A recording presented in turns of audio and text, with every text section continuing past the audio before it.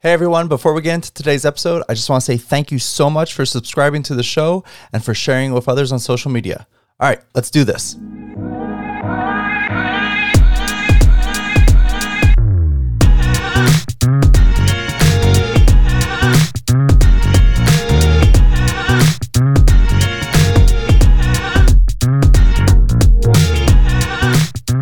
Hi everyone, I'm Joey Fight and I'm the founder of thephysicaleducator.com, and you are listening to The Phys Ed Show, a podcast for physical education teachers who care deeply about creating effective, meaningful experiences that ultimately empower their students to get the most out of life. I just want to start off by saying thank you so much for taking time out of your insane schedule these days to tune in and learn alongside me here. In today's episode, I'll be sitting down to shoot the breeze with the one and only Kyle Bragg. But before we get into that, I want to tell you about PhysEdu, which is the physicaleducator.com's professional growth community. Listen, teaching PE can be lonely, and trying to grow your capacity for designing and delivering effective physical education experiences is no easy task.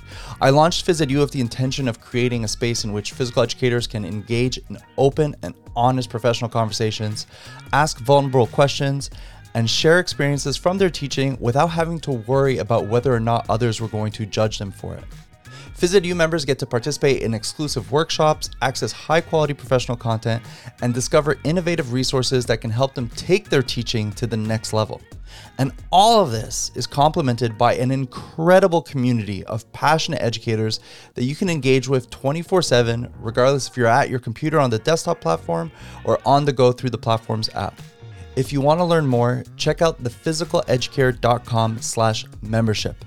Again, that's thephysicaleducator.com/membership. All right, let me tell you a little bit more about today's guest. Kyle Bragg is an incredible physical educator out of Scottsdale, Arizona. If you follow the PhysEd hashtag on Twitter, then there's no doubt that you've definitely caught glimpses into Kyle's teaching already.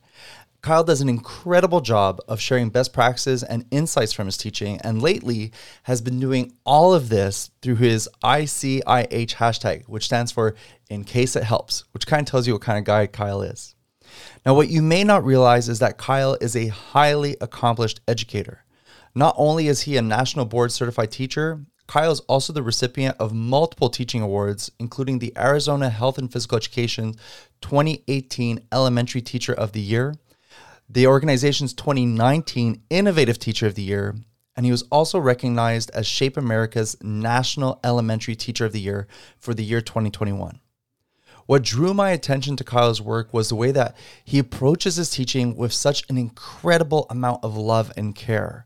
This is something that we get into during our conversation, as well as some of the innovative practices that Kyle has adopted over the years. So without further ado, here's my conversation with Kyle Bragg. All right, so I'm here with Kyle. Kyle, how you doing?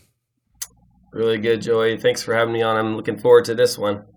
Kyle, I'm so looking forward to this. I just want to say, we were kind of talking about before we started recording, I'm obviously a huge fan of yours, and I just so appreciate everything that you do in terms of advocating on behalf of physical education, trying to raise the bar for physical education, but also just showing people how to leave from like your true, like, authentic self. So like, we were just saying, like, I was looking forward to just sitting down and having a conversation with you. I hope that we're able to have a ton of fun with this, and I hope that anybody listening gets a lot of value of it.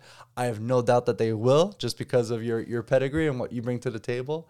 But I'm just really appreciative that you made the time for this and that we get to share this with others. So diving in here, like, I'm curious. So I want to know, like, how did Kyle Bragg decide to become a teacher? What was that kind of journey like at the start of your career?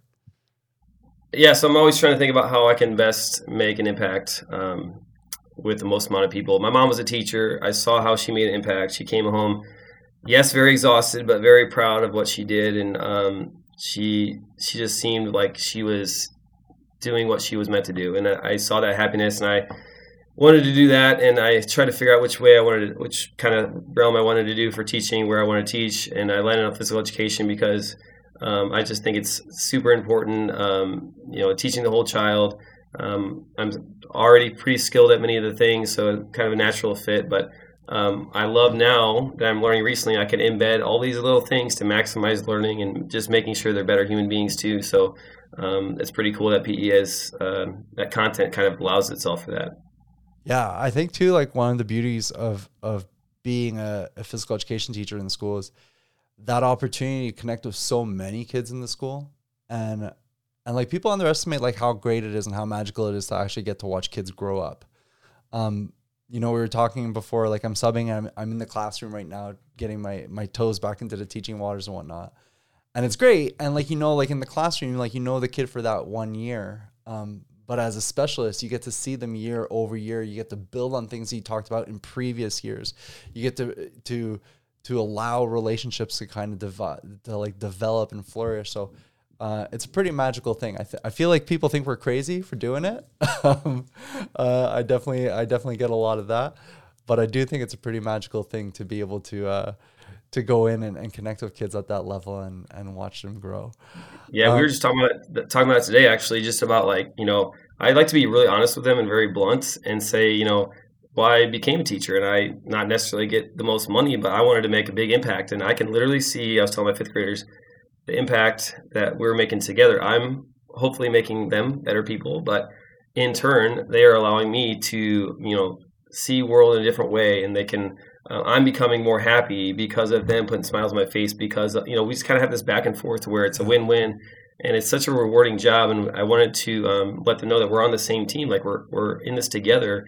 So I want them to be successful. I love watching their progress over the years, especially when it comes to maturity and like, you know, obviously gaining physical skills are awesome, but seeing how they mature and how they handle different situations. And I'm just very, very proud of them. And once they kind of know that I'm with them, I care about them, I notice those little things, they're willing to work even harder for you. So we had a good conversation today about that.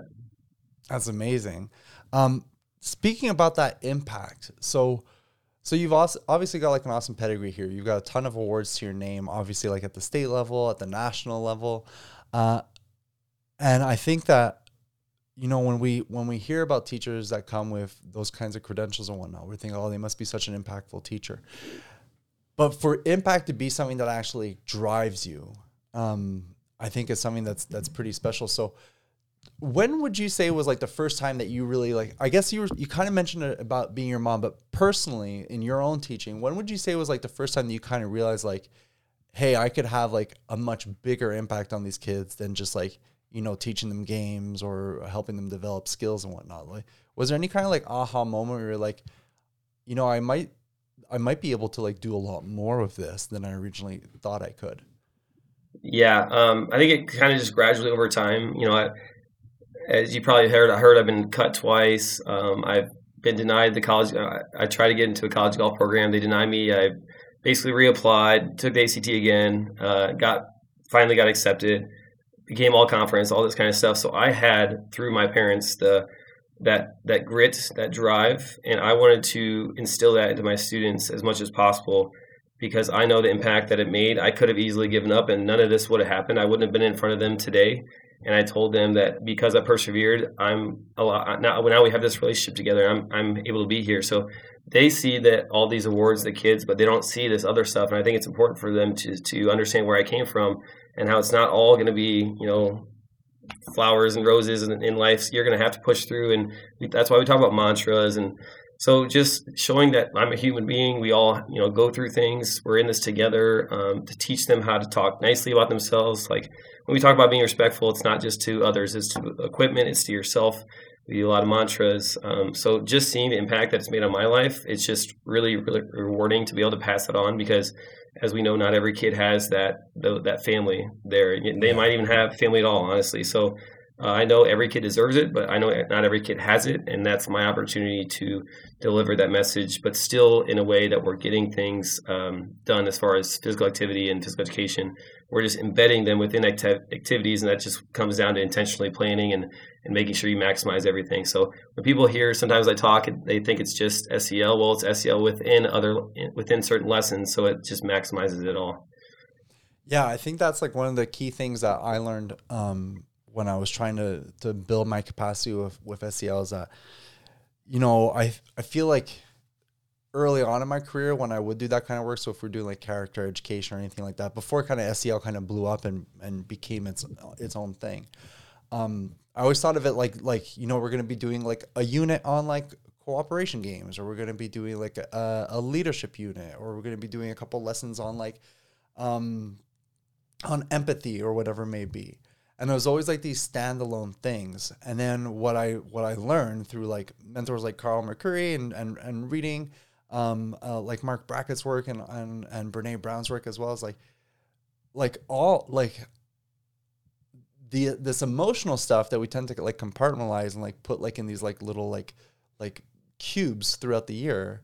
Like it's all part of like our total experience. Like everything we do is going to involve emotion, is going to affect us at an emotional level in some way, shape, or form. And it just becomes embedded. So it's so important to be able to bake those SEL approaches into like the DNA of whatever, into the DNA of our pedagogy. So when I see the approaches that you use, and I don't want to dig too deep on the SEL stuff, although like that's kind of what I'd love to get into that, and I know that people listening would love to hear some tactics and some specific strategies, but I know that there's a lot more to you than just that as well. But I am curious, because I find that from the small, tiny Twitter-sized window that I have into your teaching, I just love the way that you approach it. It just feels like it's so ingrained into your program, into your approach, and into what I can tell from your classroom cultures. Now, I also know that, like, you know, some teachers, they've got it. They're able to bring that aspect of themselves out into their teaching, and I kind of get a feeling that you kind of fall into that category of teacher. But I also recognize that there are specific things that you are doing in your teaching that are like approaches that you learned, that you acquired and everything. So how did you kind of get to this place today in your teaching where SEL plays such like a prominent role in your approach and in your program? And what were some of like the key capacities or resources that help you get to where you are right now? Yeah, I mean, I have a lot of people I communicate with regularly, but honestly, it's just I create a lot of the stuff because, well, I take that back. There's like 10 different resources I use, and then I pull a little bit from each one, and then I put my own spin on it. So my gymnastics lesson today might look a little bit different than everyone else's, but we're still doing similar activities, but the conversations are different and the focus from students is different. So I'm just trying to set them up to where I always compliment things that everyone is capable of doing. So that kind of levels the playing field. So I'm not going to compliment someone on how many cartwheels they can do necessarily. It's more about, you know, are you, so I have this poster that says 7 qualities that require 0 talent. And being prepared is on there, having a good attitude, having good body language, facial expression. We talk about that a lot. Anyone can do that. It's a choice.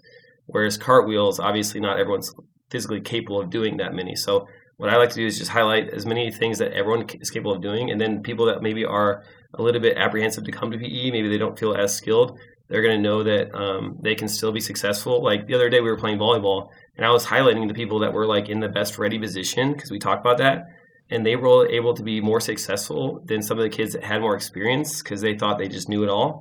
So I was just praising the heck out of those kids. And the talents, the really experienced, skilled volleyball players were like, you could tell they're like, what the heck, you know? So then they started being in the ready position. So just highlighting things that everyone's capable of doing, which makes kind of everyone feel like more emotionally comfortable, I would say. Yeah. Would you say that's because it makes success like attainable for everyone? When you're able to like focus on the criteria that like are not necessarily driven by ability or skill? Yeah, and like, you know, you can look at it several different ways, right? So it makes it less stressful for me, right? They're behaving better. They're getting more activity in because their transitions are really good. Like, you know, this year I've been really focused on interactive modeling and just practicing routines over and over again. And praising the heck out of the people that are doing it, and just making sure we just maximize their time so it's less stressful on me. They're getting more activity time because we teach kids how to teach each other. They're learning, how to be that leader, how to be empathetic, to understand some people are not as skilled as you. And then they're actually, the less skilled kids are learning at a faster rate, which because of the culture we kind of set up. So it's just like a win, win, win, win. Like no matter how you look at it, right?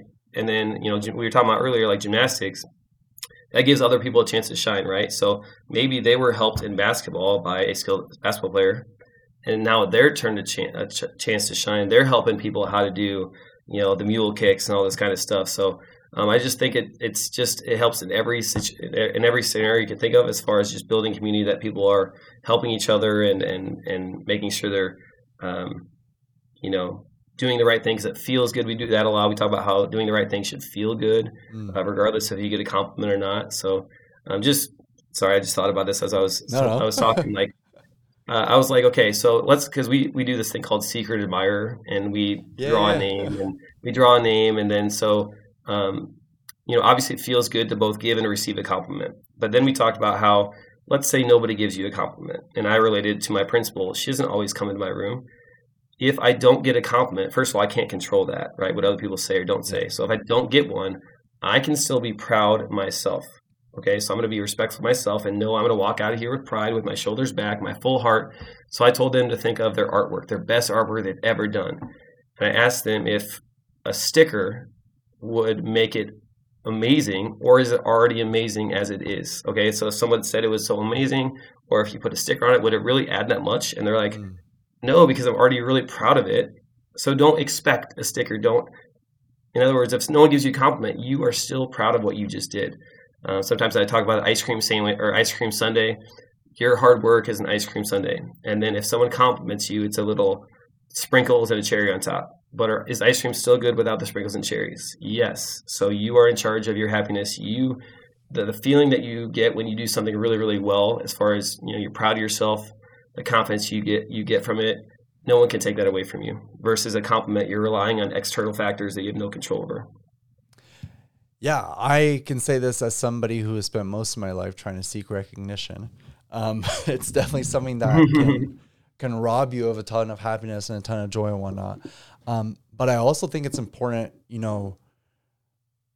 the earlier we can help others, and the earlier that ourselves, we can learn what is within our control and be able to focus on that. I don't know if have you ever read The 7 Habits of Highly Effective People? My last school was a 7 Habits school. So yeah. Sweet. Okay. Yeah. So I feel like The 7 Habits is should be mandatory reading for all human beings on the planet. And just the idea of your circle of influence, your circle, and focusing on that circle where you're able to actually have that control. And then how, when we pour our energy into that circle of influence, as opposed to the things that affect us and everything that's in the world, but that we don't actually have any control or influence on, how that allows us to grow our power, right? Allows us to grow that inner strength.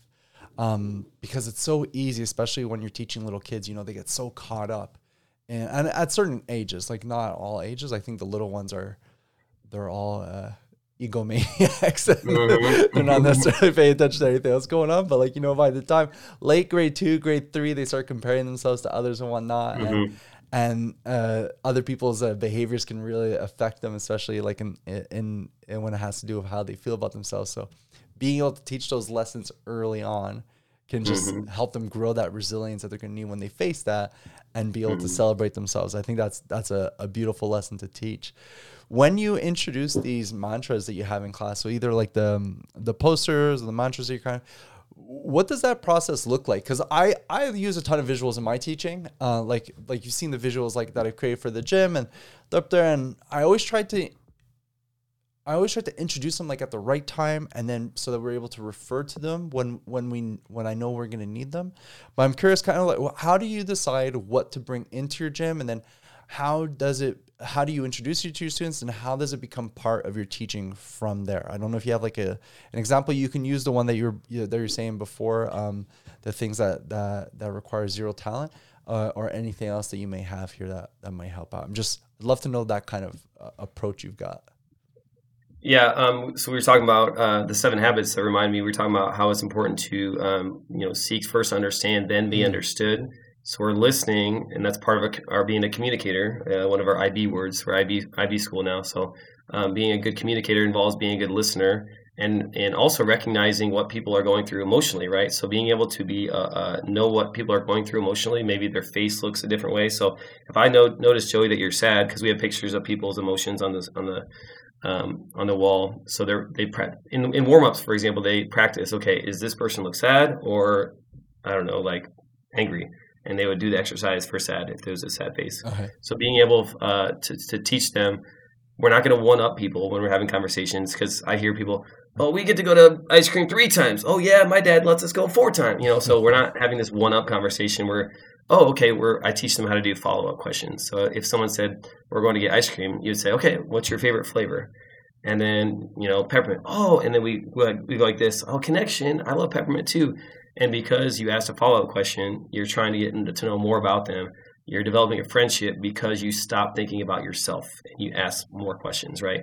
Just like we don't ever ask, did you win? Because that ends the conversation immediately.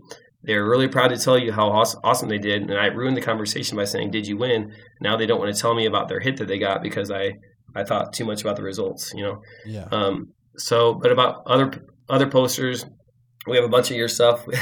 Whole body listening, we reference a lot. Just being a good, having that role model on the board so they can see, because it's so impactful. They gotta, it just helps so much when they're listening, because then they don't have to we don't have to waste too much time discussing it, because they're listening so well the first time, right? Mm-hmm. We taught the Captain Pete. Why do we have PE? It's a huge advocacy tool. It motivates the heck out of students, because gymnastics, okay, they might not love it, but don't you think that arm strength and that leg strength while holding those poses are going to help you be a better football player, basketball player? So just relating whatever we're doing to what they love through that intentional planning, and having those posters on the board so they can see that.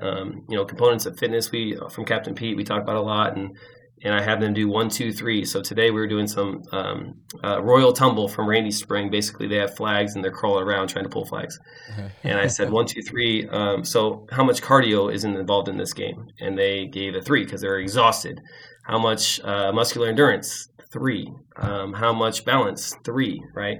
Don't you think those are important in whatever you love to do? So just motivating them and connecting them to either what they love or just real life situations. We were talking about reaction time. That was a 3 because you have to react quickly to get away. And then we compare it to, let's say you're driving down the street and some car pulls in your lane and you have to react quickly to get out of the lane. So just connecting it to everyday activities. Barb Borden's partner acceptance levels are referenced all the time. So so all these things we talk about at the beginning of the year. Can you just the partner acceptance levels, because I've seen you share this before. Can you kind of break that down a little bit, just in terms of what it is and then how it gets referenced? Yeah, so we go over all this kind of routine stuff, these posters at the beginning of the year, and we reference them when we see fit. Usually, most classes we reference at least 1 or 2 of these, but the partner acceptance levels, going back to the communicator piece, when we dojo partners a lot, so random partners, they hardly ever pick, because that's important to be open-minded, in my opinion, and develop new friendships, right? So they'll get their partners picked on the board, so they'll see who they're with. But we'll practice before we do this. So I'll say, pretend you see your partners with Joey. And level 4 is like, we do a silent cheer, like we fist bump, but we're like silently screaming, with a really big happy face. So Joey, now that I did that, you see that I just had that reaction when you saw that we were when I saw that we were partners. So you're obviously going to be motivated and excited to play because of what I brought to the table as far as my reaction towards you. 3 is the same thing, just maybe not screaming, just kind of like smiling, thumbs up. 2 is like that, like you can kind of think of, I guess, type attitude, which obviously, words can hurt, reactions can hurt. And then 1, just refusal. I don't think I've ever seen 1, to be honest, but there are sometimes those 2s, right? Because, you want to be with your best friends, but at the same time, that's not necessarily how life is going to work, right? I talk to them all the time. I have my really best friends in the school, and some people I'm not friends with, but I'm going to respect everyone and consider everyone's feelings. And maybe I can find that 1 or 2 things through questions, right? So we're going to ask questions to get to know people. Maybe I find a couple connections, and then I can build that relationships, right? So we pray. So going back to what everyone's capable of doing, everyone's capable of positively reacting. It doesn't take any superhero power. So we practice. I'll say, okay, how about pretend that you're partners with Ezra? Everyone's like, yeah, Ezra. And then so now they've practiced it, and I'm praising the people that are doing it. And then once they really see it, we put it on the screen, on the projector, and then they're excited to work with each other. They're already in that positive state of mind where learning comes more natural, easier because of them in the right state of mind emotionally. So it's really, really cool.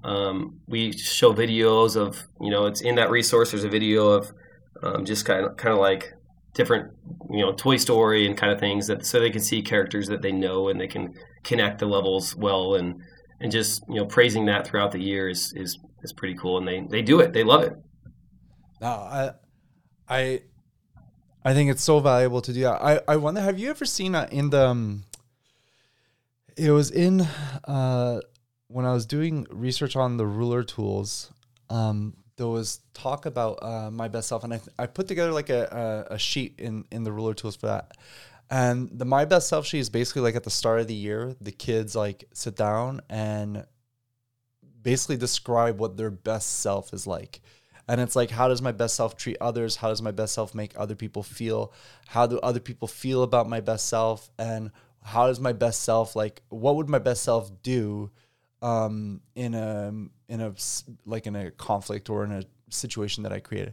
And I think like having that kind of seed planted or like having that target in mind makes it so much easier than when you're doing this kind of work, when you're having students practice these things and talk about like, how are you going to react to your partner?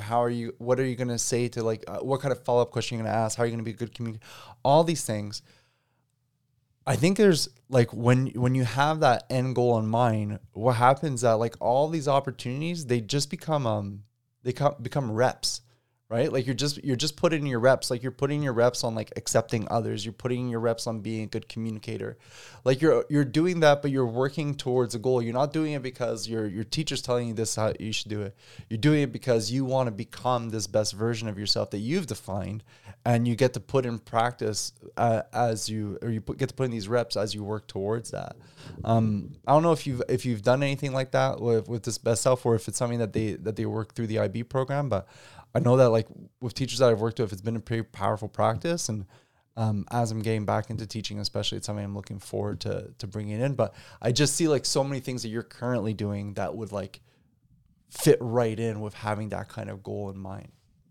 Yeah, I would love to look into that more. We talk a lot about thinking about your best PE day ever, and what your mindset was going in, how you pushed through challenges. What made it so great as far as your attitude? Maybe it was the way you got along with someone. And then comparison is the thief of joy to others, right? So understanding that we're not Sage. So we're not going to pretend like we're Sage.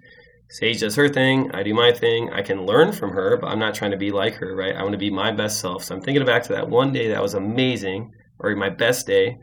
So we talk about like, let's say you're doing a 3-point contest with Steph Curry, and you're playing against him, and the first time you make 1 and he out of 10, and he makes 5 out of 10, and then the next time you make 2 out of 10 and he makes 5 out of 10 again. How are you going to feel? And then they kind of like back and forth. Then we talk about, okay, well, did we get better? Yes, we did. Can we control what Steph Curry does? No. So we can be proud of ourselves for 1, accepting the challenge against an NBA basketball player and not backing down. 2, for learning from him, right? He might have had a good tip on the form that you watched. So being observant to see what makes him successful. And 3, seeing improvement, right? Whether it's form or results. But knowing that you're not comparing yourself to Steph Curry, you're comparing yourself to when you started. You're learning from Steph, and then maybe you can help Steph Curry with his gymnastics or whatever the case may be. So I'll definitely look into that resource, though, for sure. What's the youngest grade that you teach? Kindergarten through 5th. Okay, so you teach K through 5. It'd be awesome to see how like K's a little young, but maybe you could do with grade 1. But I'm trying to think of like students who haven't experienced your teaching before. So like do have them reflect on that like at the start of the year, and then have them do that same reflection at the end of the year, and see like the different answers that get added to it based off of like what they've learned about what it means to be like a good person, what it means to be a good like classmate, what it means to be a good citizen, whatever it may be, through like this phys ed program. Like it'd be cool to see how like which lessons stuck with which kids and how those things carry forward. And you could do it with like any grade. I'm just saying it's like, you know, if you're teaching K through 5, they've experienced a lot of your teaching. So there might not be a huge difference from the start to the end, depending on, because a lot of those lessons carry through so many years. But that'd be an awesome thing. Have you done that? That sounds awesome. Have you done that in your space? No, I haven't. I literally just thought of that now. That's awesome. Hey, you mentioned a little bit about advocacy before. I know that when I started teaching at my last school, I was coming in with a very different approach than the teacher that was there before me. And a lot of my approach, you know, involved talking about big picture, talking about what it means to be a good person, building up those kinds of capacities as we learn in phys ed. And, you know, like for a lot of students, they embraced it and some students did not. And a lot of parents really embraced it. And I remember, especially like in my first 2 years of school, some parents definitely did not. And I'm curious, when parents hear about all the character kind of development work that you're doing in physical education, do you ever have any issues in terms of, and maybe not now because you said you've been at the school for 7 years, right? But do you ever have any issues in terms of parents not fully understanding like the purpose of your program and maybe being like, well, why aren't we just playing sports, and why can't my kid play football and like stuff like that? Like, I'm sure you get that sometimes. Okay. Like we're all going to get that, those kinds of discussions at times, but have you ever had any kind of pushback in terms of your approach? And if so, were you able to kind of convince those parents that the approach you're taking is indeed impactful and having a positive impact on their kids? That's a good question. There's one that comes to mind.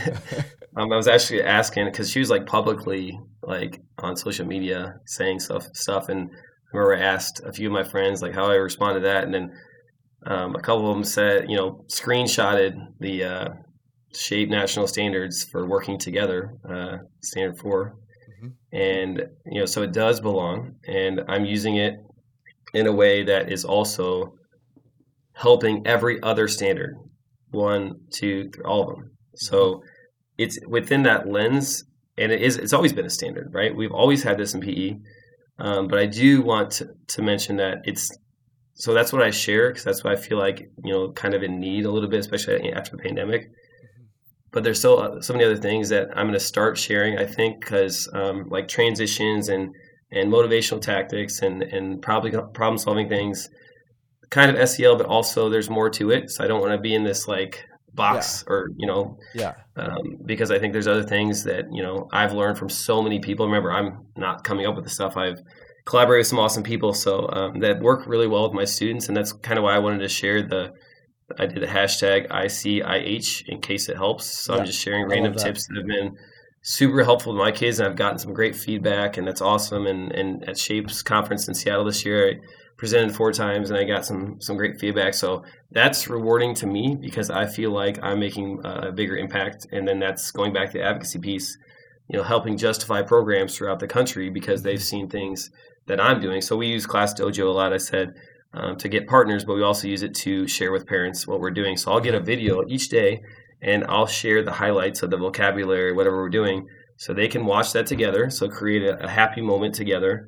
And then the parents can ask follow-up questions to have a transfer of settings, multiple opportunities to talk about things instead of saying, you know, how is PE good? You know, oh, tell me about open-minded. Well, it sounds like you're open-minded today. Tell me about that. And then, so then they just kind of get reinforced to these topics more. So there's extended learning, right? So just inviting people can come. A lot of people have been coming lately to watch teach, whether it's admin or other teachers in their district. And you know, I think it's great. I love to watch others teach. You know, I love watching Tom Winecki has a bunch of videos on YouTube, Ben Landers. I mean, I've learned from people that are vulnerable to share, and I think that's why it's so since it's been so important for me to kind of share what's going on and what works in case it helps with someone else.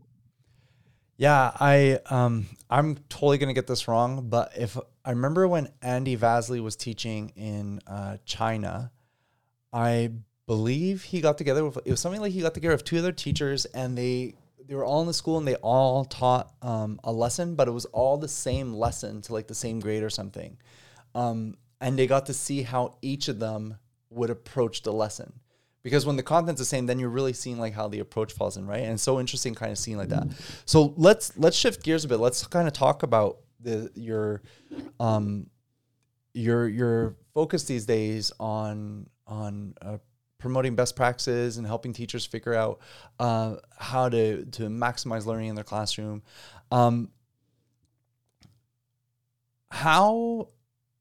Okay, here's the question. How would you say your teaching today is different than what it was 3 years ago? And 3 years ago is weird because 3 years ago, let's say like a lot has happened in the past 3 years. I'm sure you're aware. Mm-hmm. But what would you say like are the biggest changes that you are aware of in your teaching approach over the, let's say 5 years? Okay, so we can kind of factor out the pandemic a bit. And what would you say would be like, if you had to like, based off of those changes, if you have to give like one tip to teachers who are listening, like what would be like the most like impactful like practice they could focus on in their teaching that you find has had the biggest change over the past 5 years? Yeah, I would say, I don't want to call it necessarily management, but transitions and stop, start signal, whatever, and then explain why you do that, because it saves them time, right? They get more activity time. It's more fun, right? So, if they don't get it in a certain amount of time, we do it again, and we do it. I'm very specific. I'll give them like 8 seconds, and I'll ask them, "Is that enough?" And they usually say yes, or maybe they'll say, "How about 10?" I'm like, "Okay, 10." And then we practice, the interactive modeling. We practice so we have someone do it. We talk about what we noticed. Oh, they moved quickly, but they didn't touch anything else, or they went right to their home spot, right? So having a home spot, having a start stop, praising the fact that they did it. Okay, anyone can listen to those directions. Anyone can transition well if you train them, right? So that just saves us so much time. I think that's the biggest feedback when people come, like, how did you get them to go from there to there? Well, we practice it. We praise it. We point to where we're going, right? So they have a sense of where they're about to go. So if we're at stations, they point to the next station before they go, right? Otherwise, they're going to go who knows where. We keep it consistent, like moving around the circle. We always go the same direction. It's pretty consistent. And I would also say, like, so just management and just making sure you are maximizing time, but also like relating every activity to a bigger picture, I would say, and going back to the why. Like, we were doing an activity and we were just rolling the hula hoop back and forth. And then we talk about, okay, when the hula hoop's about to fall, that's when your life is maybe going awry. And maybe you're falling emotionally or physically, whatever. And somebody at the last second scoops you up. And how does that make you feel? Like they helped you when you were in need of it most, and how good it feels to help someone when they're not feeling the best or they're going through a tough time, and just that kind of stuff, right? Like, when they get tagged, when there's a foot away from the safe zone, like praise the heck out of that and say, you know what, that's so principled, so honest. You could have easily acted like you were safe, but you knew that was the right thing to do, right? So just, and then going into how important it is to be honest and all that kind of stuff in the real world, and just kind of like taking every activity that you do and how can you make it to where it impacts beyond PE. So they're going to take what they learn, they're going to use it in the classroom, in the community, and that makes it more, purposeful, relevant, and they're so people ask, what did you do in PE? They have a better story to tell, right? And so that's what I would say, just because sometimes we just play the game and they're done with the game and they're like, okay, yeah, we're done with the game. So what? Yeah. Well, so what? We practiced X, Y, and Z that you can translate to that game, Another thing that comes to mind is like training kids what to do versus what not to do. No puppy guarding. Oh, you mean please give me space? So we'll all practice. Please give me space. Please count to 2. And then you can go after me. You cheated. 2 reasons why people cheat, in my opinion. We talk about this. They don't understand the rules, or they're thinking winning is everything. So we talk about how to handle those situations. We role play, we practice it, we model it, we praise it. So just all those little details, I'm rambling on, but I think they're just so important because all these things are going to come up, right? So training kids what to do, please walk, not don't run, right? Please walk. Instead of no hitting, hands to yourself. And we practice that, hands on knees, whatever the case may be. So being very specific, I talk about why, making it relevant, transitions, management, all that kind of stuff. Yeah, I think, okay, so a couple points there. the focus on the positive then over the negative, I feel like it also helps you as a teacher kind of like prime your brain to like look out for the positive as opposed to trying to catch the negative. And that's where like that, like you've mentioned praise quite a bit here. Like that's where like that positive praise becomes so powerful, is when you're catching kids doing good because you're cued into it, right? Like you know exactly what you're looking for. You've mentioned the behaviors you talked about for your students, and you're looking for those positive behaviors as opposed to trying to like manage the like negative ones. And I think like right now we're doing this field trip thing on PhysEdu, and we're talking about how do you support positive student behaviors as opposed to, I feel like early on in my career it was all about like how do you manage negative behaviors. And when you're so focused on managing negative behaviors, you wind up building this like negative lens, right? Where you're just kind of looking at like everything that's happening through like the you're seeing all the negative things that are happening, and you're never cluing into like those things like the student being principled and like accepting the fact that they got tagged a foot away from the line, and choosing to do the right thing even though nobody may be watching. So like I love that, being able to focus on the positive as opposed to negative. I'm sure this is a misquote, but it always comes to mind when I talk about this stuff. Like I remember once I read somewhere that like Mother Teresa said something along the lines of like, I'll never attend like an anti-war rally, but I'd love to go to a pro-peace one. So just trying to like focus on that positive stuff. And I saw that thread the other day. I put that little graphic together for the management stuff and the practice and the being able to like the interactive modeling that you're talking about. I feel like, and to this day, it's something I still struggle with, because especially now because I've been out of teaching and I'm getting back into teaching, like I'm just so excited to be with kids. Like I'm just pumped, like in the skateboard lessons, like I'm just fired up to be able to like actually be in that role again and like to be helping kids out with stuff. I have this tendency to always want to like jump to the good stuff. Like I know, and I know that's not how I should be putting it, but that's kind of what it feels like. It's like I've got these awesome activities planned, like I want to go out and do it. And I know that overeagerness has like caused me problems throughout my career because the fact that I didn't set that foundation early on. Earlier, you're kind of talking about the grit that you developed through your experience in college sport, getting into college, your path to becoming a teacher and whatnot. Do you think that kind of grit and resilience is what gives you like that mental toughness to kind of like stick with it and continue the practice? Because I feel like for a lot of teachers, it's like, okay, we did this for 2 weeks now, like let's just move on. Whereas it's like you really do, like it's something that you need to establish. It needs to become the bedrock of your classroom, because if you don't have that basic management down, if you don't have those like those shared understandings, you're going to miss out on so much opportunity throughout the year, because you're just going to be like chasing cars. So how do you kind of manage that eagerness to like get into things, but that all with that understanding of like, we need to be taking our time with these things because these are the important things? Just the other day, there was a student that was standing on a scooter, and we don't do that. And a lot of times they'll say, I love you so much to allow you to do that. So think about how I said that. So I care about them. I obviously don't want them to get hurt. I'm putting it more on them, like, so what can we do about this? I mean, I love you so much to allow you to do that, instead of get off, stop doing that, right? So putting it in a way that they see that it's because I care. Because some students, I think, unless we communicate this with them, I think some of them think that we're out to get them. And then we're calling home and we're doing this, can't do this, can't do this. Well, that's not why I became a teacher in the first place. And that goes back to explaining being vulnerable with your kids. Like, I love you so much. I'm going to miss you like crazy. Like, one of my favorite things is to see you move on to middle school and use what you've learned in here.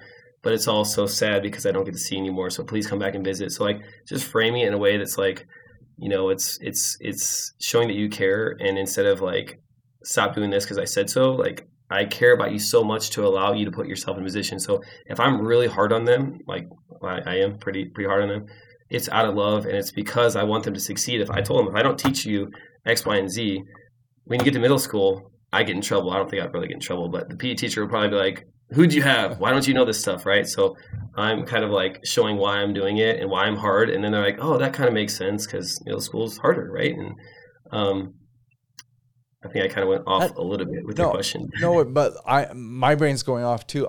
You're saying how you would respond to that, leading with the "I love you" statement, and earlier you're talking about how you're turning a falling hula hoop into like a life lesson and everything. Mm-hmm.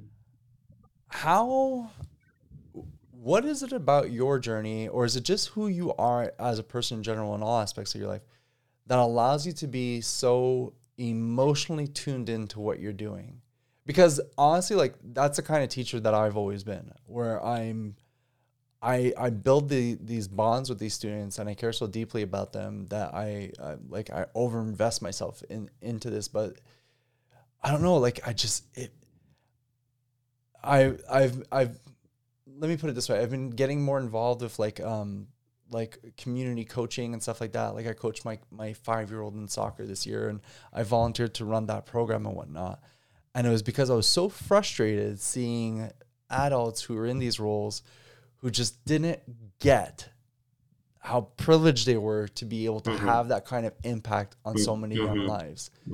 And they don't get it. And I was like, you have an opportunity to like make a kid's day. And like, what a magical thing to like be somebody that somebody remembers throughout their life because you chose to care. So how did you get to this place where this, because Kyle, like there's so much that I see from you that these aren't things that you're pulling from a book. Like I can tell these are things that are coming from who you are as a person. So where did that kind of come from? And was there any kind of friction at the start of your career in terms of allowing yourself to be that person? Or did you instantly connect teaching to being in that kind of mindset? Yeah, I think gradually it's gotten more and more intense probably over the years because I've learned these strategies and stuff. But I think it's just going back to like every kid deserves these lessons, but not every kid's going to get them. And here I am going back to how I'm teaching every student at school. I take that very seriously. I don't take it lightly. I want to make sure I do whatever I can to help them and whatever they love to do. So it's probably won't be a professional athlete, right? But what I'm teaching them will open doors for other opportunities, right? I know you talk about why do we have PE, because you say something about how it just opens doors and it gives them a stepping stone to do life's adventures, something along those lines. But I want them to have.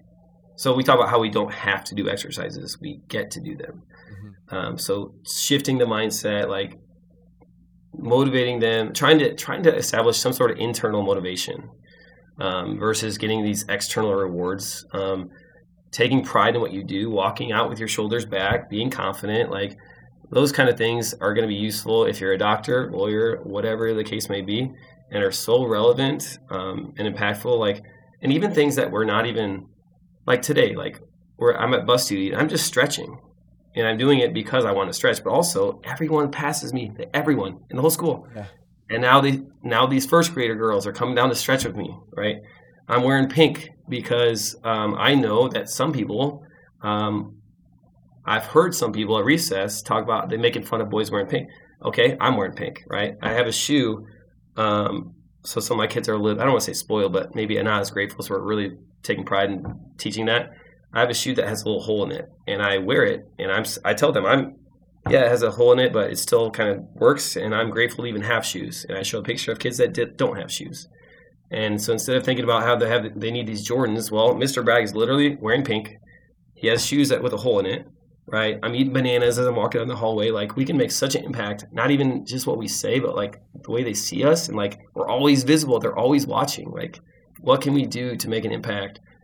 Obviously in our PE class, but beyond, right? At recess, I walked by recess the other day and they were playing Foursquare. Someone called themselves out, and I praised the heck out of that. And talking about how that saves so much time. And if everyone called themselves out, how fun the game would be, because there was no wasted time, right? So, man, I love talking to you. Holy cow, I'm getting passionate.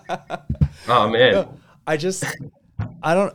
We were talking about it before. We were saying like before we started recording that like I'm on day 3 of subbing, so I've been in the classroom and whatnot. And what surprised me the most the first day was walking to a school where I knew nobody. I was at a school that I'd never been to before. I had no relationship with students I'd never met before, and how like I instantly fell back into like this Mr. Joey persona that is very much who I am, but like it's almost like a caricature of who I am. You know what I mean? Like I'm making certain aspects of myself like more like grandiose, because like the caring aspects and the connection, like the funniness, and but also like the way I'm speaking, the like I don't talk in like this like teaching or podcasty kind of voice all the time. It'd be draining. But when I'm with kids, I'm on, right? Like I'm doing it because I have this opportunity to do so. And I found that when I was teaching, that idea of like knowing that eyes were on you at all times, it was liberating to have that kind of persona, and knowing that that's who Mr. Joey is, and I get to be that person during the day, and then at night I can go home and just kind of like chill and like not have to be like that. Although I am, now that I have kids, I'm like that till bedtime. So thank God my kids go to bed early. But I also know that some people would find that like really draining. But correct me if I'm wrong. I feel like, is it something that energizes you, knowing that you get to be that person in the school, you get to be that person in your kids' lives? Yeah, for sure. Just seeing, especially when they do things that they don't know that I'm watching, right? So we're teaching kids how to organize their own games, and like, someone's got to step up and say, okay, this isn't working. You go there, you go there. Cool. Because we talk about there's two reasons why you want to play a game, in my opinion. One, because it's challenging, or it's an equal challenge, right? So it's fair. Two, because people are nice that you're playing with. So no one wants to win by 100. No one wants to lose by 100. So and then I see that at recess the other day. It's like, okay. And then they're organizing that themselves, because I'm not always going to be there.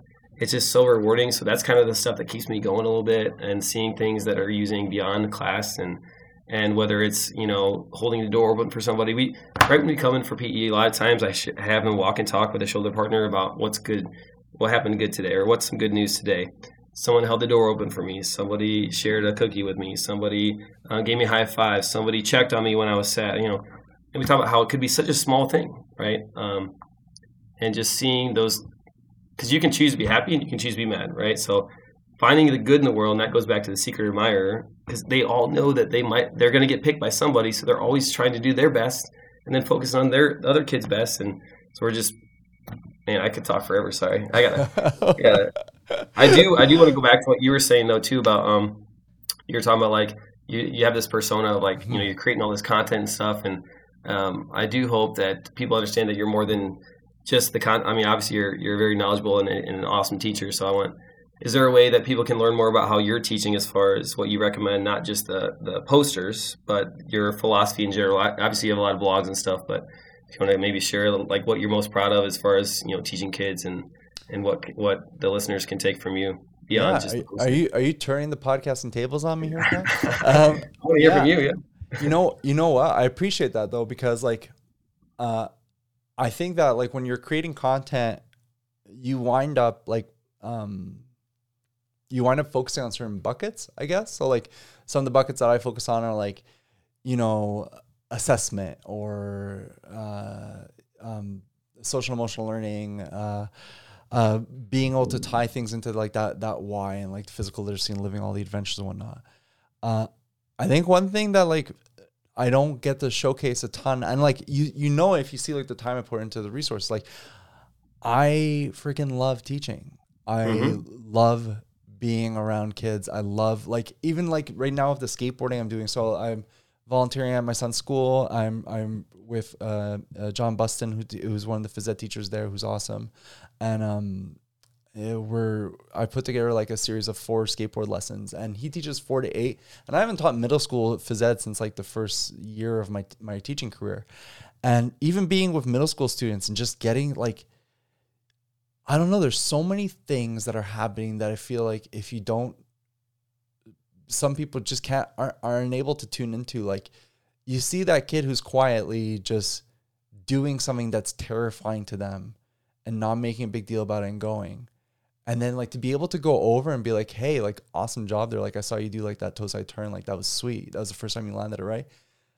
And like knowing that they feel seen in that moment is like, what a gift to be able to give someone. And like, what, I often think like I had crappy phys ed teachers growing up. Like there's no phys ed teacher in my life that like inspired me to become a phys ed teacher. I wanted to be a teacher, and kind of like what you were saying before, like my background led to me wanting to like work through physical activity. So phys ed is kind of where I found myself. But you know, I asked myself like, how can I be the phys ed teacher that I wish that I was, that I had when I was a kid, and go from there. So I think like the most important thing to me in my teaching is just care about what you're doing, and as much as you can and as much as possible, show you care, and just lead with that. Lead with like instantly, like subbing the other day, my first day subbing and teaching in over like 3 years. I just pulled all the kids into a circle and be like, hey, how are we all doing today? How are we feeling? This is weird. Like, this is my first time here. You don't know who I am. It's like, can I be real with you? Like, this is kind of terrifying for me. Like, I don't even know what town I'm in right now. This is my first time in this town. Like going from there and just like having that kind of connection with them. And then, you know, challenging myself to like know all their names by recess, so that I can, like, when I talk to them, refer to them by their name. And build that connection. Like, I just find so much joy in that, knowing that, like, you know what, like, especially like with subbing, like you go into a school. Today I had a half day with the kids because it was early dismissal. I might go into that classroom again at some point. I might never go into that classroom again at some point. Like, why not like make the most of it and be without like creating all kinds of crazy games and all that. Like, why not just be like a really positive role model for kids and go in and try and make a kid happy and make a kid smile, that like, you don't know what kind of life they're living. You don't know where they're from, but maybe they might just need that in that moment. And those are the things that I like, that drive me the most. Like I love dorking out on the curriculum stuff. I love dorking out on the assessment and figuring out the best practices and I'll geek out on that stuff. But what I really love is just getting to have like a positive impact on kids' lives. Because kids deserve that. It drives me crazy. It drives me crazy that I see, like, it took me almost 8 months to get my teacher certification here. Which is fine. I definitely dragged my feet for the first couple months, but like the last 4 months, they could have expedited it. Any hoodle. But knowing that there's a massive teacher shortage and that there's no subs in schools, it was really frustrating, because now there's students who are having a much lesser experience because of the shortage. And there was strikes here, and the strikes were the unions that went on strike were right for doing so. The people who so the EAs, the librarians, and then later on in the year the custodians, although that strike didn't happen, they were right for striking. But because we are not prioritizing education, children are paying for it. And I can't stand that. I can't stand it, because we should be protecting children at all costs. And they should be growing up in environments where they're able to flourish and thrive, not be toyed around with due to adults' like incapacities to manage education properly. That's a whole other topic. But it drives me crazy. But all that passion comes from, I freaking love being a teacher, and I love working with students, and it doesn't matter how old they are. Like, it's a real blessing, and it's an absolute privilege, and it drives me crazy when I see that some adults just refuse to recognize the power of the role that they're in. So yeah. I like how you modeled asking it. No, you're good. I've done that multiple times today. I like how you mentioned modeling, like you asking questions, a quick check-in that shows empathy, but then they see an adult doing that. So what are they going to do? More likely to check in with somebody else. And then a lot of times I ask the fifth graders, like when they leave, like, what do they love, most about me just as a teacher? What do you wish would have changed? And so many times the fifth graders, like, he talks to us like I'm a human being. Wow, right? Like, yeah. He just like, so it's cool to like, cause I'm not,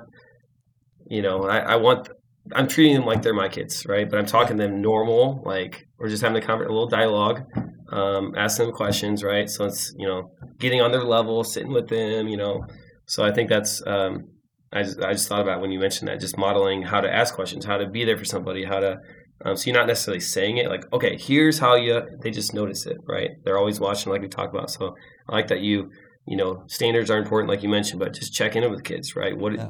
How can I help? What do you need? and give yourself permission to be real. Like, give yourself permission to be authentic, because yes, like it's like you have responsibilities as a teacher, and you have to make sure you're taking care of those responsibilities. But I find like oftentimes what I've observed sometimes is teachers who struggle with being like their authentic selves, and I just feel like that's such a weight to carry, to like have to like always hide the fact that maybe you don't know what to do, and maybe you are afraid of the situation you're in, and maybe you are having a hard time, like to have to hide all of that. I'm not saying to like unload all of that on your students all the time, be like, oh my God, I'm having such a horrible Tuesday, everybody. Like, like not be like that, but like just let yourself be you. Like I remember Krista Smeltzer, who was a friend and a mentor of mine. She was she's now a Quebec's PhD Canada board rep. But I remember early on in my career, she said something. She's like, the most important advice I can give you is to just be yourself. And I was so focused at that point on being like this, like innovative, masterful teacher and all that. And like, I look back, like I was a dork in my teaching back then. Like I was like, we're trying way too hard. But just hearing it from somebody that I respected so much, and I'll give myself permission to do that. Like, I just wish that for so many more teachers, because that's when like real magic starts to happen, is when your kids see that the person that's in front of them is who you actually are, and that you when you're saying that you care about them, it's because you actually care about them, and you say you want them to thrive and succeed, it's because you actually want them to thrive and succeed. So yeah, man. And sometimes you get emotional. I do. I mean, sometimes I'll like tear up a little bit. And they're like, I remember I was recording a national board video, and I thought it didn't record, and I sat down in front of second graders. I started tearing up, and someone gave me a hug and said, "We got you, Mr. Bragg." And then they made me a plaque. Like so instead of like acting like that didn't matter, it did matter in that moment for me. And I'm a human. Like I started crying a little bit, but they were there for me. So that showed, okay, it's okay to cry. It's okay to be sad. Somebody hopefully is going to be there to pick you up. But if not, you know what? You can. That's why you practice those mantras and those self-talk things, strategies, and try to hopefully pick yourself up. But being vulnerable and sharing, you know what? Yeah, I'm not the best at this. Can you help me? Right? Can you show me how to do a somersault? Something like that. So, yeah. No, man. Hey, I love it, Kyle. Kyle, I just want to say, man, I appreciate you, and I'm so grateful for the platform that you've built for yourself and that you use in such a positive way to be able to share with others and shine a light for others. But most importantly, I'm just grateful that you set such an awesome example for being authentic and being caring and being strong enough to be able to lead from the heart. So thanks so much for taking the time here tonight. I'm going to wrap up. Before we wrap up, can you just let people know, if people want to connect with you and keep learning from you, what's the best way for them to do that? Yeah, absolutely. And it was an honor to be here. It was awesome talking to you, and it was really cool. So on Twitter is probably the best way. It's at ELEMPE1, at ELEMPE1. So yeah, shoot me a message. I love collaborating, love talking, teaching, or anything else really. So I'm happy to connect with you, and thanks to everyone for listening. Yeah, you're pretty hard to miss on Twitter. I don't think they'll have a hard time finding you there. Everyone, thank you so much for tuning in here tonight. This is an absolute honor to have Kyle Bragg on the podcast. We're all incredibly grateful for everything he does, and I hope you enjoy this episode. And Kyle, keep taking good care of yourself, okay? Keep leading the way and keep connecting with those kids, because they're so lucky to have you, all right? Thanks, Joe. I appreciate you. I really appreciate this. Take care. So that's it for this episode of the Phys Ed Show podcast. If you found value here are a few ways that you can share that value with others as well. First off, be sure to follow Kyle on Twitter. His handle again is at LMPE1. That's ELEMPE and the number 1. Second, be sure to subscribe to the show on your podcast platform of choice, and if possible, leave a review that will help others want to listen in as well. I love reading the reviews that people leave for the show, and I know that they go a long way in helping other people make the decision to add the Phys Ed Show into their weekly podcast rotation. Finally, let me know on Twitter what your takeaways were from today's episode. You can hit me up on the physicaleducator.com's account, which is at phys_educator. That's PHYS_EDUCATOR. Once again, I just want to say thank you for the time, energy, and attention that you committed to this week's episode. I know that everyone has so much on their plates these days. So trust me when I say that making some space to listen in here means the world to me. Everyone, this has been a blast. Thanks again, Kyle, for being on the show here today. And thank you for all of you for tuning in. Once again, my name is Joey Fight from thephysicaleducator.com. Thanks for listening and happy teaching.